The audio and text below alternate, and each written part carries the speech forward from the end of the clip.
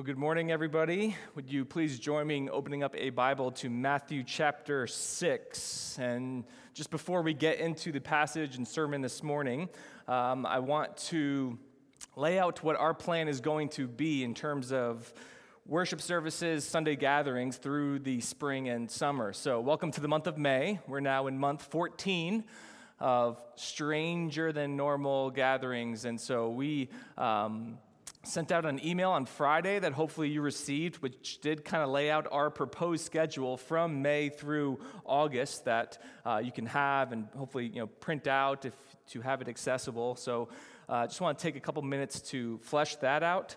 And it goes without saying on month 14 here that any plan that we have at Grace Church is held with a loose grip because we know that it could be subject to change. But with that said, we are fairly confident of just kind of the direction we're moving in as a church, just with everything that's happening in this kind of schedule that we're going to have here through the summer. But with the warmer weather, there's essentially going to be three kinds of Sundays between now and August. First is what we have today. This is going to be the most kind of regular gathering of the next few months. It's 2 indoor services, 9 a.m., 11 a.m., where the 9 a.m. has a limited capacity children's ministry. The second kind of service, which will be once a month, starting next week, will be 2 services, the 9 a.m. indoor service with registration, and then an 11 a.m. family worship service outside. So that's going to be, again, once a month. That family worship service will be led by Megan and her team. If you were with us last summer, last fall, we were doing that fairly regularly, and now with the weather, we'll kind of pick that back up for the next few months. And then the third service, and don't worry, there's no quiz on this. You won't be quizzed later, but we'll kind of remind you week by week, but just kind of want to lay it all out. The third service will just happen a few times. It's going to be on the holiday weekends. So Memorial Day weekend, 4th of July lands on a Sunday this year, fun fact. And then Labor Day weekend, we will do one service combined outside. And that will be a regular worship service. So again, each week we will kind of be reminding you of what the next week's going to be because registrations will still go out on Monday mornings. And anything that's indoor will be registration required. Anything that's outdoor will not require registration. But, just aside from Sunday morning, we are in the midst of also just planning on having as many kind of outdoor fellowship gatherings as we can. Mary talked about the newcomers luncheon. That's going to be outside. So if there's any kind of concerns there from safety protocol, we're going to ensure that that is going to be as safe of a gathering as possible. So we'd encourage really anybody who's started coming over the last year to come to that. Because we'll be doing it outdoors. But then with kids and youth and adults, from family nights in the summer to men's and women's events to youth gatherings, we're going to be outdoors just as much as possible and leverage the good weather and opportunity for as many people to continue to be able to gather. And Lord willing, to be honest, heading towards fall, what we're all hoping for is that we are just going to be approaching more normal gatherings again, where we can ease and eventually lift all the restrictions. Among others, probably just not having to register. I mean, I think our process hopefully is as simple as it can be, but I know it can get monotonous that every single week, every single thing, we're having you register. So we're hoping at some point to be able to ease up on that. We're, Lord willing, in fall, be able to have a fully open kids ministry.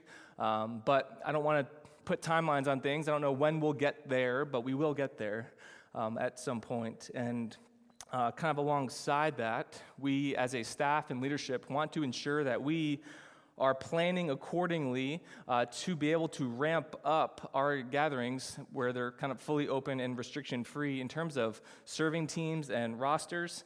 For the most part, over the past year, the vast majority of the church has not had to serve because we've had nowhere for you to serve with just all of our kind of restricted gatherings, but we are in a place where we just want to start rebuilding those teams, especially now that we suspect, even when we have no restrictions of numbers in this room, that we're still going to be at 2 services, just with kind of our anticipation and with the recent growth that we have experienced.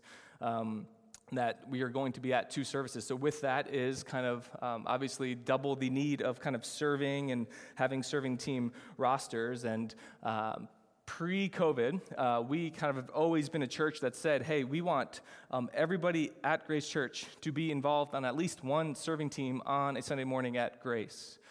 That we know that our church life is not just Sunday morning, and yet Sunday morning is the most important aspect of our church family and our weekly gathering. And so we want everybody with everybody's gift set and time and commitment to serve on at least one team on our Sunday morning ministry teams, where you'd be serving approximately once a month is what we would anticipate. And so to be transparent, we're kind of in this weird place now where we want to start rebuilding that and kind of holding ourselves accountable and rebuilding those teams, but we're not really sure in terms of where everybody's comfort level is to be able to enter into that space yet, or if it's kind of a not yet, but eventually you guys will be comfortable enough to be there. So we're kind of in that in-between now. And so how we're going to approach it is that we just want to be in touch with you in terms of, there's really, if you boil it down to 4 teams, the largest is our children's ministry from birth through 5th grade.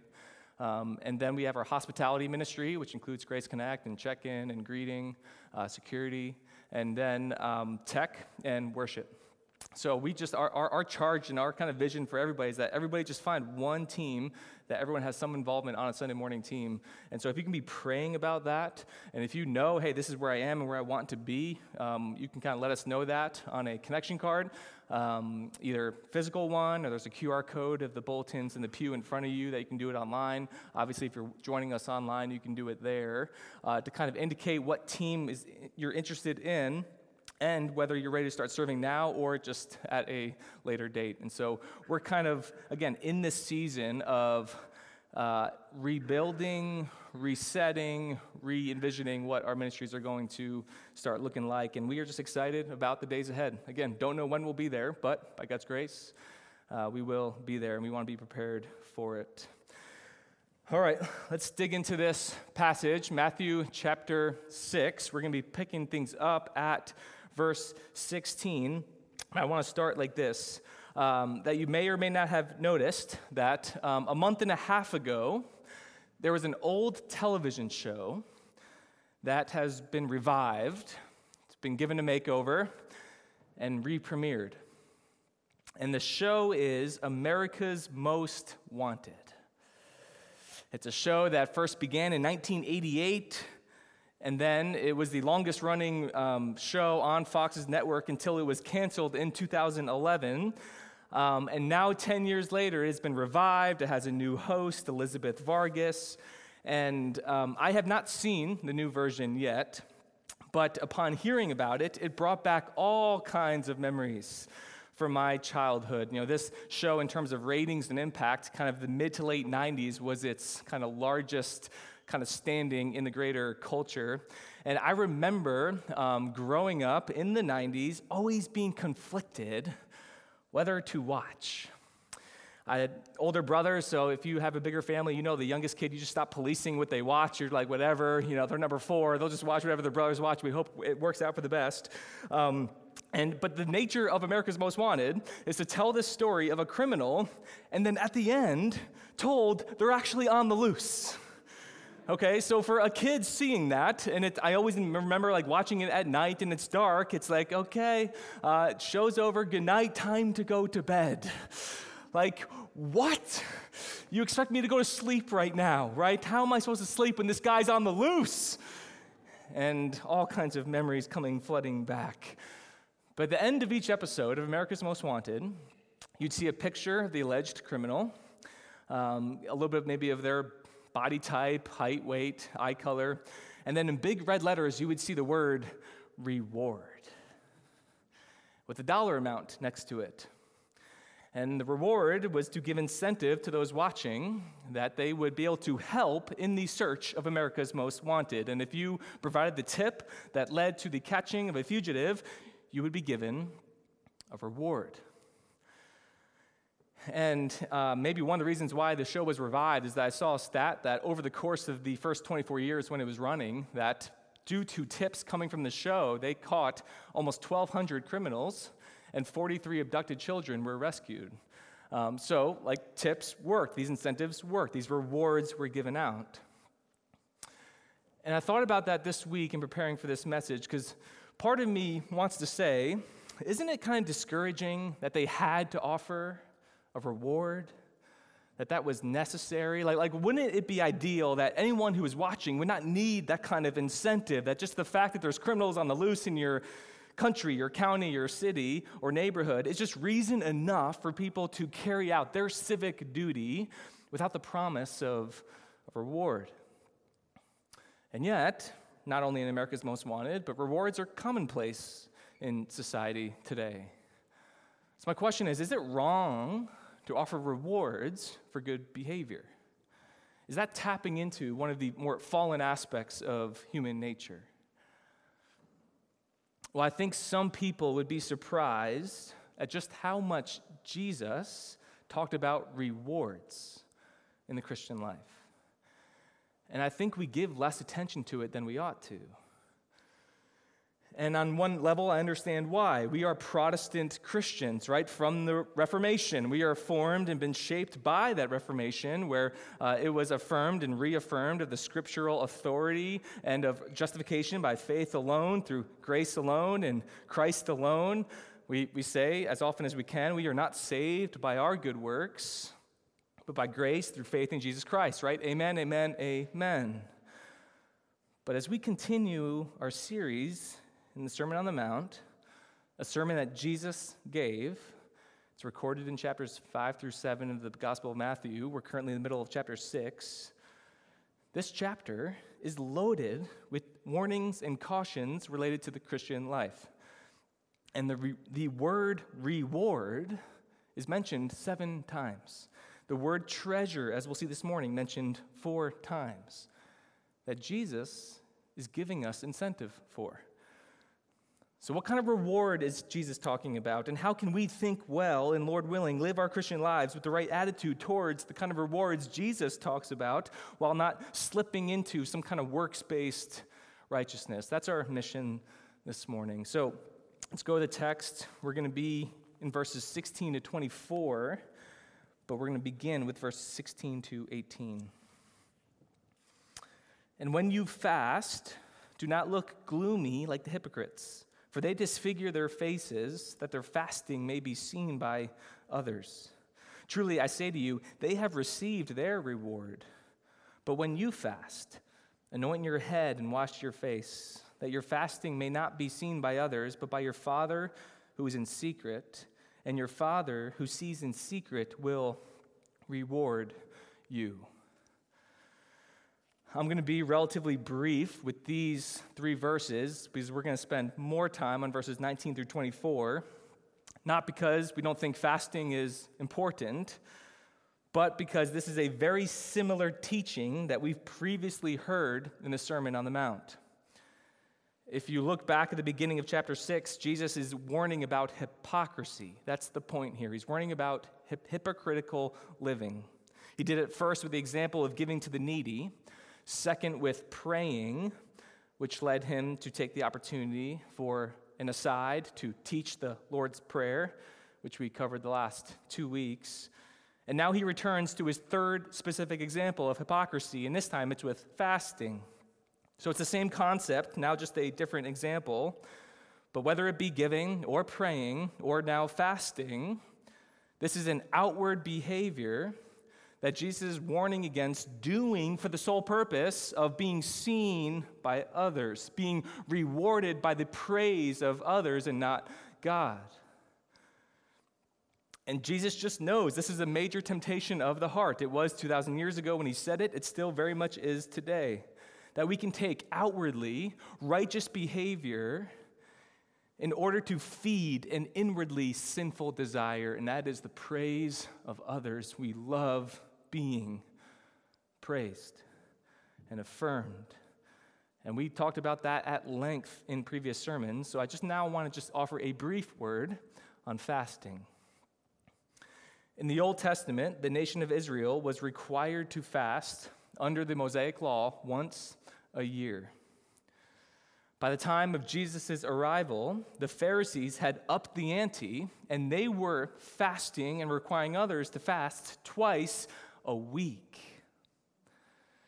And this, they thought, showed just how devoted they were. And as Jesus says, everyone knew the day that they were fasting because they made themselves look physically worn down. If anyone asked how they were doing, they'd say, "Oh, I'm fasting today. I'm just so disciplined, so devoted." It's the kind of people who always find a way to boast or mention their own discipline into every conversation. Right? The kind of person who says, "Hey, what are you having for lunch today?" "Oh, that's cool. I'm fasting. I'm fasting to the Lord today. But enjoy your lunch. I'm sure it'll taste good." And ironically, by disfiguring their faces, as Jesus put it, they are disfiguring the practice and discipline of fasting. So Jesus kind of says simply, he says, rather than do that, how about this? Act normal. Appear before others like you normally appear, because your fasting is not for them to notice you, it's done for the glory of God. And this example is both similar to and distinct from the example of prayer that he just went through. And fasting is often associated with prayer. And it's similar in that fasting is not this formula. It's not that, okay, when you really want something from God, you fast, and then you'll get it, right? Just like the Lord's Prayer is not like, hey, just say these once a day, and then God's got your back that day. So it's similar to prayer in that way, but it's also distinct from prayer in that while prayer is to be done regularly, fasting is occasional. It is done for a specific reason or a special circumstance. And it's one of many examples in the Bible that shows the intimate connection between our physical bodies and our spiritual souls, that we are eternal souls, but with embodied features and needs. So fasting is a physical action. It's the absence of something. In the Bible, it's always food for a spiritual purpose. So at this point, you might be asking, okay, well, if it's for a special circumstance, what is a special circumstance? Why should we fast? What are the circumstances that call for it? I'm going to be brief here. There's going to be a graphic on the screen. If you're at home, this will flash up on the screen in front of you. I know it's written small, but I'm going to read it fast. You won't be able to copy it down. So you can take out your phone, take a picture, reach out to me. I'll email this to you. Here are 10 reasons, if you curate the scriptures as to why people fast in the Bible, here's what they are. Number 1, to strengthen prayer. Number 2, to seek God's guidance. Number 3, to express grief. Number 4, to seek from God deliverance or protection. Number 5, to express repentance and the return to God. Number 6, to humble oneself before God. Number 7, to express concern for the work of God. Number 8, to minister to the needs of others. Number 9, to overcome temptation and dedicate yourself to God. And number 10, to express love and worship to God. 10 reasons why people fast in the Bible. And so fasting upheld as this needed thing, this very vital thing in the Christian life, but not one that can be done just so that others can see and be impressed by you. When you do it for the glory of God and for a biblical purpose. From here, Jesus is going to now pivot, but it's connected. After giving 3 examples, specific examples of warning against the reward of praise of others, Jesus is now going to transition to give 3 metaphors to warn against living for the reward of riches. Okay, so the beginning is the reward of praise, and now he's going to warn against the reward of earthly riches. And with that said, let's jump into Matthew 6, verses 19 to 24. Do not lay up for yourselves treasures on earth, where moth and rust destroy and where thieves break in and steal. But lay up for yourselves treasures in heaven, where neither moth nor rust destroys and where thieves do not break in and steal. For where your treasure is, there your heart will be also. The eye is the lamp of the body. So if your eye is healthy, your whole body will be full of light. But if your eye is bad, your whole body will be full of darkness. If then the light in you is darkness, how great is the darkness?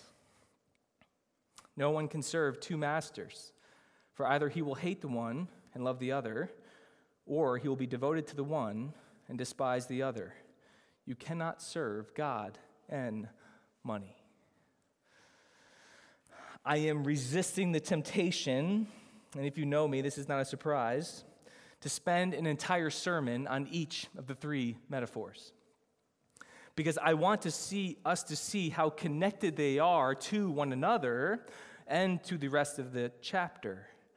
And that Jesus kind of has the same aim here. He's providing teaching on the Christian life and contrasting true rewards from God with false rewards of the world, first with praise and now with riches. And these three metaphors we're going to walk through one at a time, starting with number one, two kinds of treasure.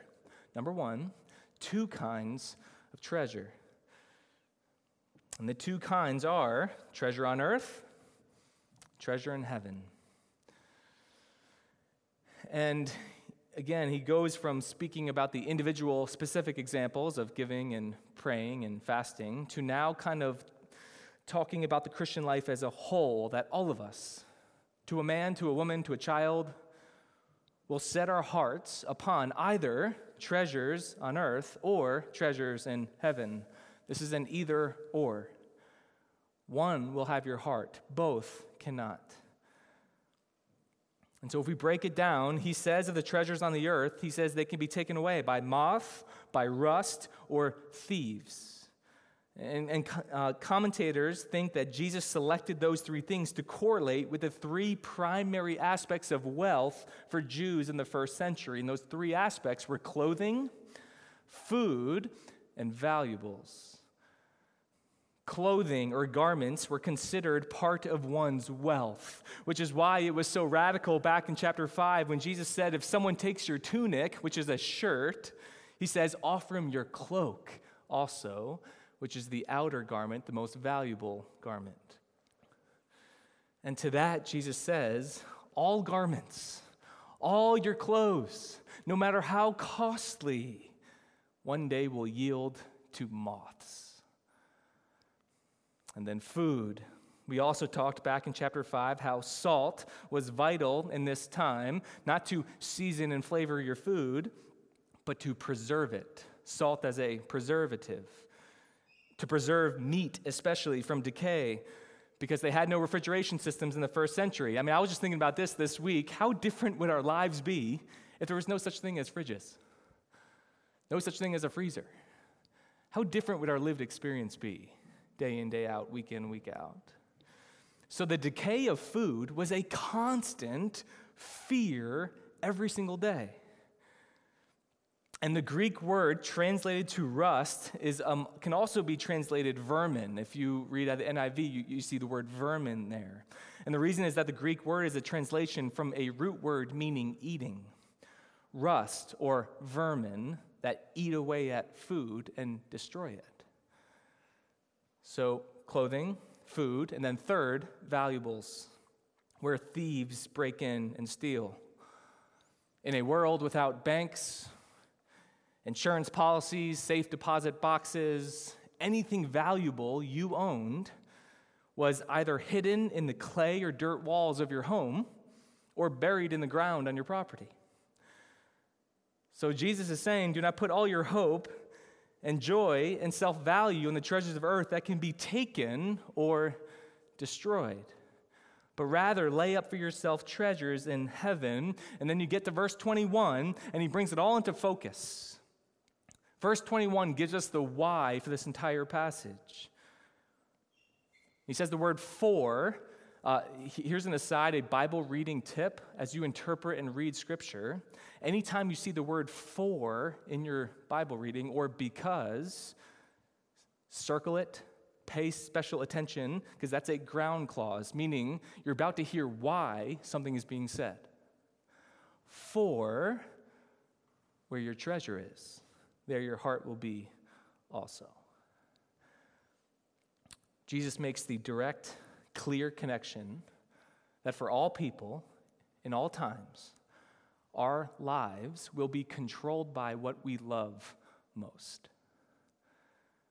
When the Bible talks about the heart, he uses that organ that's beating in our chest in the center of our body to describe the core of our entire being. It's our central command. It's the cockpit of your soul. That's what the Bible means when it talks about the heart. And so Jesus says how we view treasures on earth versus treasures in heaven, how we view wealth, no matter how much or little we think we have, exposes what is true about our hearts. And listen, these verses are important for all people in all places because it's the Bible, it's Scripture, it's God-breathed.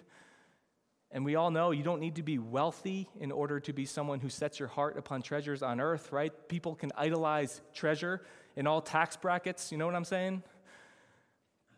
But with that said, for a community of believers like us in the suburbs,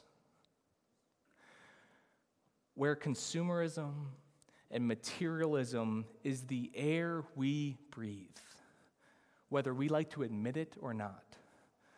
Church, this is for us.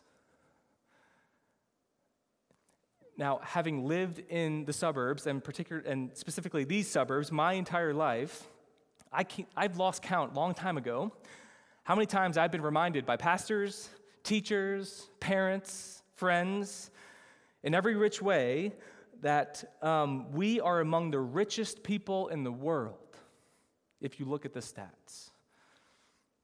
And we never think we are, because we're comparing ourselves to other people who are the richest people in the world. And we can all find that person who is richer than us. And so what happens is these teachings are always, not always, but are often meant to guilt us in some way. Right? And there can be the bad attempts to guilt us for how rich that we are in the suburbs, and it might just take us a few seconds to shake that off. That was a bad attempt. Or I can think about some really good attempts, like a good one-liner that got me, like, oh man, that actually took a few days to shake off.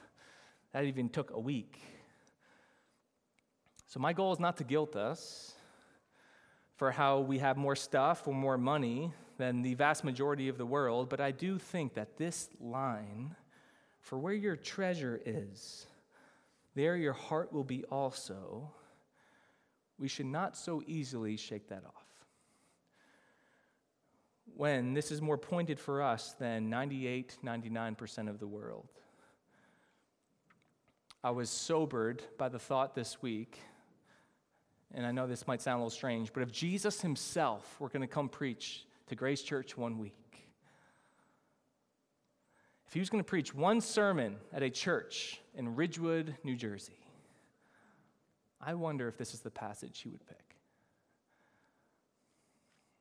And it's not about quantity of wealth, because wealth is not evil in and of itself. Wealth is a gift from God. It's a gift to be grateful for, but it's about what wealth can so often do to those who have it that is dangerous. It is why where Jesus lamented elsewhere, oh, how hard it is for the rich to enter the kingdom of God.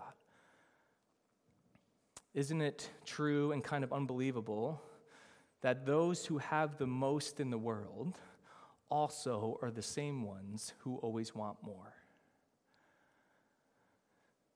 There's a professor out in the Midwest, James K.A. Smith, and he wrote a book called Desiring the Kingdom.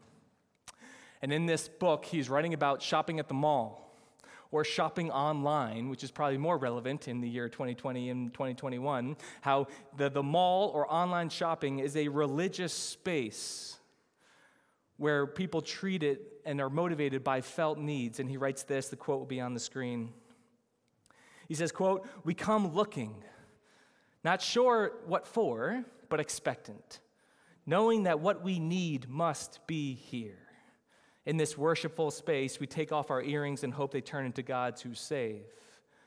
Whether that's to stave off boredom, or to feel as if we are creating a home or a body that is beautiful and inviting, or to get a rush from whatever is new, novel, and numbs our ache when all is not right with the world, we ask what we buy to save us."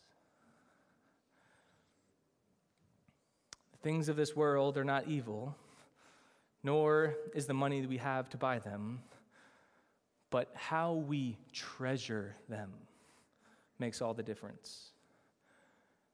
Consumerism and materialism are not just distractions from God, they are replacements for Him that promise the same salvation, but are powerless to provide it.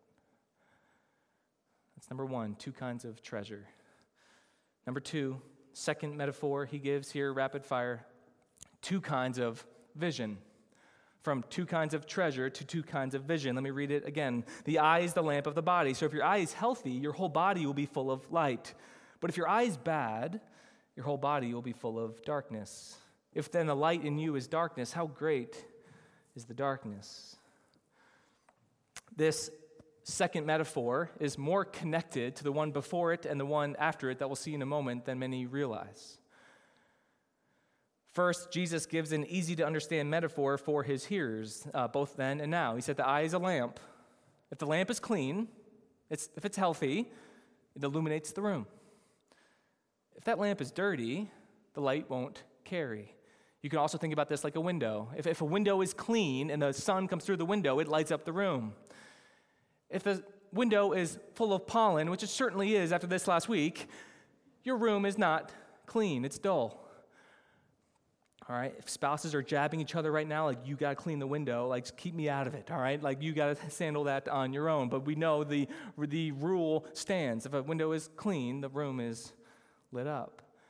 But here's what's often lost in translation about these verses, is that word used there, healthy, if the eye is healthy, is a word that in the Greek can also mean generous. And the word bad in verse 23 can be translated ungenerous or stingy. And it is translated that way elsewhere in the scripture. The Greek translation of the Hebrew Old Testament is a book called the Septuagint. And it was the commonly read Old Testament that was used by the Jews in Jesus' day. And the same word here in Matthew 6:22 is translated this way in Proverbs 11:25. Whoever brings blessing, same word, whoever brings blessing, whoever is generous will be enriched, and he who waters will himself be watered. But it's not just in the Old Testament. Elsewhere in the New Testament, it's translated generous. James 1:5. If any of you lacks wisdom, let him ask God, who gives generously, same word as healthy, to all without reproach, and it will be given him. And then the word in verse 23, translated bad, if the eye is bad, is translated this way in Proverbs 23:6. Do not eat the bread of a man who is stingy. Same word. Do not desire his delicacies. And the context of that fits in with the theme of these three metaphors together, because the one before it speaks of treasure and wealth, and the one after it that we'll see in a moment speaks of God and money. If your eye is generous, the whole body is full of light. If your eye is stingy, the whole body is filled with darkness. And here's, I think, the point. Materialism shuts out the light of Christ. Materialism shuts out the light of Christ, both in you and those around you. Because it most deeply treasures our things and not the giver of those things, which impacts the way we generously love our neighbor, the way that we sacrificially invest in the kingdom-building work through the church. So I think at this point, it's a natural question to ask, okay, what's it look like to steward your money wisely then? What's it look like to have our treasure in heaven and so we can, and not have your treasure on earth? What does it look like to have a generous eye? As we scan Scripture, I think the best and most practical teaching comes from the Apostle Paul in 1 Timothy 6, where he's advising Timothy, who's a young pastor in the rich city of Ephesus, and he says this, 1 Timothy 6, 17 through 19. As for the rich in this present age, charge them not to be haughty, nor to set their hopes on the uncertainty of riches, but on God, who richly provides us with everything to enjoy. They are to do good, to be rich in good works, to be generous and ready to share, thus storing up treasure for themselves as a good foundation for the future so that they may take hold of that which is truly life. That is clear, convictional teaching from Paul to Timothy. Do not be proud of riches. Do not set your hope on the treasures of this world. Why? Because God richly provides us with everything to enjoy. And because that is true, the things of this world are meant to be enjoyed but not worshiped. Rather, do good with the treasure you do have. Be rich in good works. Be generous, there's that word again, and ready to share. And so, church, just a clear applicational point for us that we cannot say that we are for doing good or for justice or for loving our neighbor if we are not sacrificially giving to those ends. It's easier to say something, to post something, but if we really want to know if a person cares, if we really want to know if a church cares, look at their budget. This is the primary reason why a few years ago we at Grace Church wanted to increase the percentage of our budget giving towards missions and mercy and justice initiatives to be over 20% of the entire budget.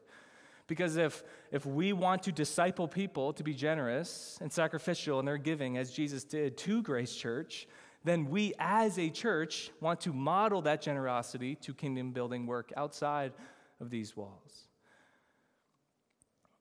But one more thing on this point is that while Paul and Jesus are talking primarily about money, this also applies to the things that money affords us, how we steward the things that we have for kingdom purposes. And again, I just think about our context in the suburbs. In an area like ours, where our church is located in, at the top of the list of things that we treasure that money buys are the homes or the places that we live at. Ashley Hales authored a book called Finding Holy in the Suburbs. Finding Holy in the Suburbs. It's a book that someone recommended to Pastor Joe when they learned he was transitioning from urban ministry to suburban ministry. And then he told me about it, and I recently read it and found it helpful. But she wrote a chapter entitled, quote, "When Your Worth is Measured in Square Footage." And in that chapter, Hales writes this, again, quote on the screen. "We long for a house as a marker of who we are. Socially, a house is evidence of our success and achievement of the American dream. Houses substantiate our financial status, reputation, and taste. The story of the suburbs is the story of a house. The single-family residence held out an answer to universal hunger for safety, shelter, beauty, and ease." It is not wrong to desire a home that you love. It is not wrong to love the home that you're in. But the question is, do we view our homes as castles that close us off from others, or as places of hospitality opened up for others? Christians with a healthy eye, a generous eye, see the home as a conduit to grace-filled fellowship, both within the family unit and outside of it. So one tangible way to place our treasure in heaven is to use our treasure on earth as a means to build the kingdom. Mike Wilkerson writes in his book, Redemption, quote, "God wants to do something in you, yes, but beyond that, he wants to do something through you. He wants to make his name known." What would it look like to use our homes as a tool to make his name known? A generous eye lights up the whole room. Okay, quickly, number 3, last one. 2 kinds of masters. There's 2 kinds of treasures, there's 2 kinds of vision, and now there's 2 kinds of masters. And the final verse of this passage serves as a concluding word for this passage and the sermon. that no one can serve two masters, for either he will hate the one and love the other, or he will be devoted to the one and despise the other. You cannot serve God and money. So Jesus goes from the general to the specific. In general, you cannot have two gods. It's just an utter impossibility to have two gods. At the end of the day, everybody in the history of the world is a monotheist, a belief in one God, even if they would not call their God a God or would claim that they have multiple gods. It's not possible. One will always lead. One will be in the driver's seat of the heart, and there's only one steering wheel. The way to know which God you serve is to ask, what is it that you treasure most? One way to know what you treasure most is to ask, what is the one thing you cannot live without? The answer to that question will trace your way to your God. And that is true in general. And then there is the specific application of this point in the context with Jesus' teaching. He says, you cannot serve God and money. Money makes for a great gift, but a terrible God. Money is not evil in itself, and it can be used either for good or for evil. And it boils down to how we began. What reward is the deepest incentive for us? What reward is the deepest motivator? Is it the acceptance of and praise from man and the riches of this world? Or is it the praise from an eternal reward from God who already displayed his acceptance of us and forgiveness for us by sending his only Son to die on the cross, by raising him up to new life for you, who has filled you with his Spirit to equip you to live and store up your treasure in heaven? Let's pray.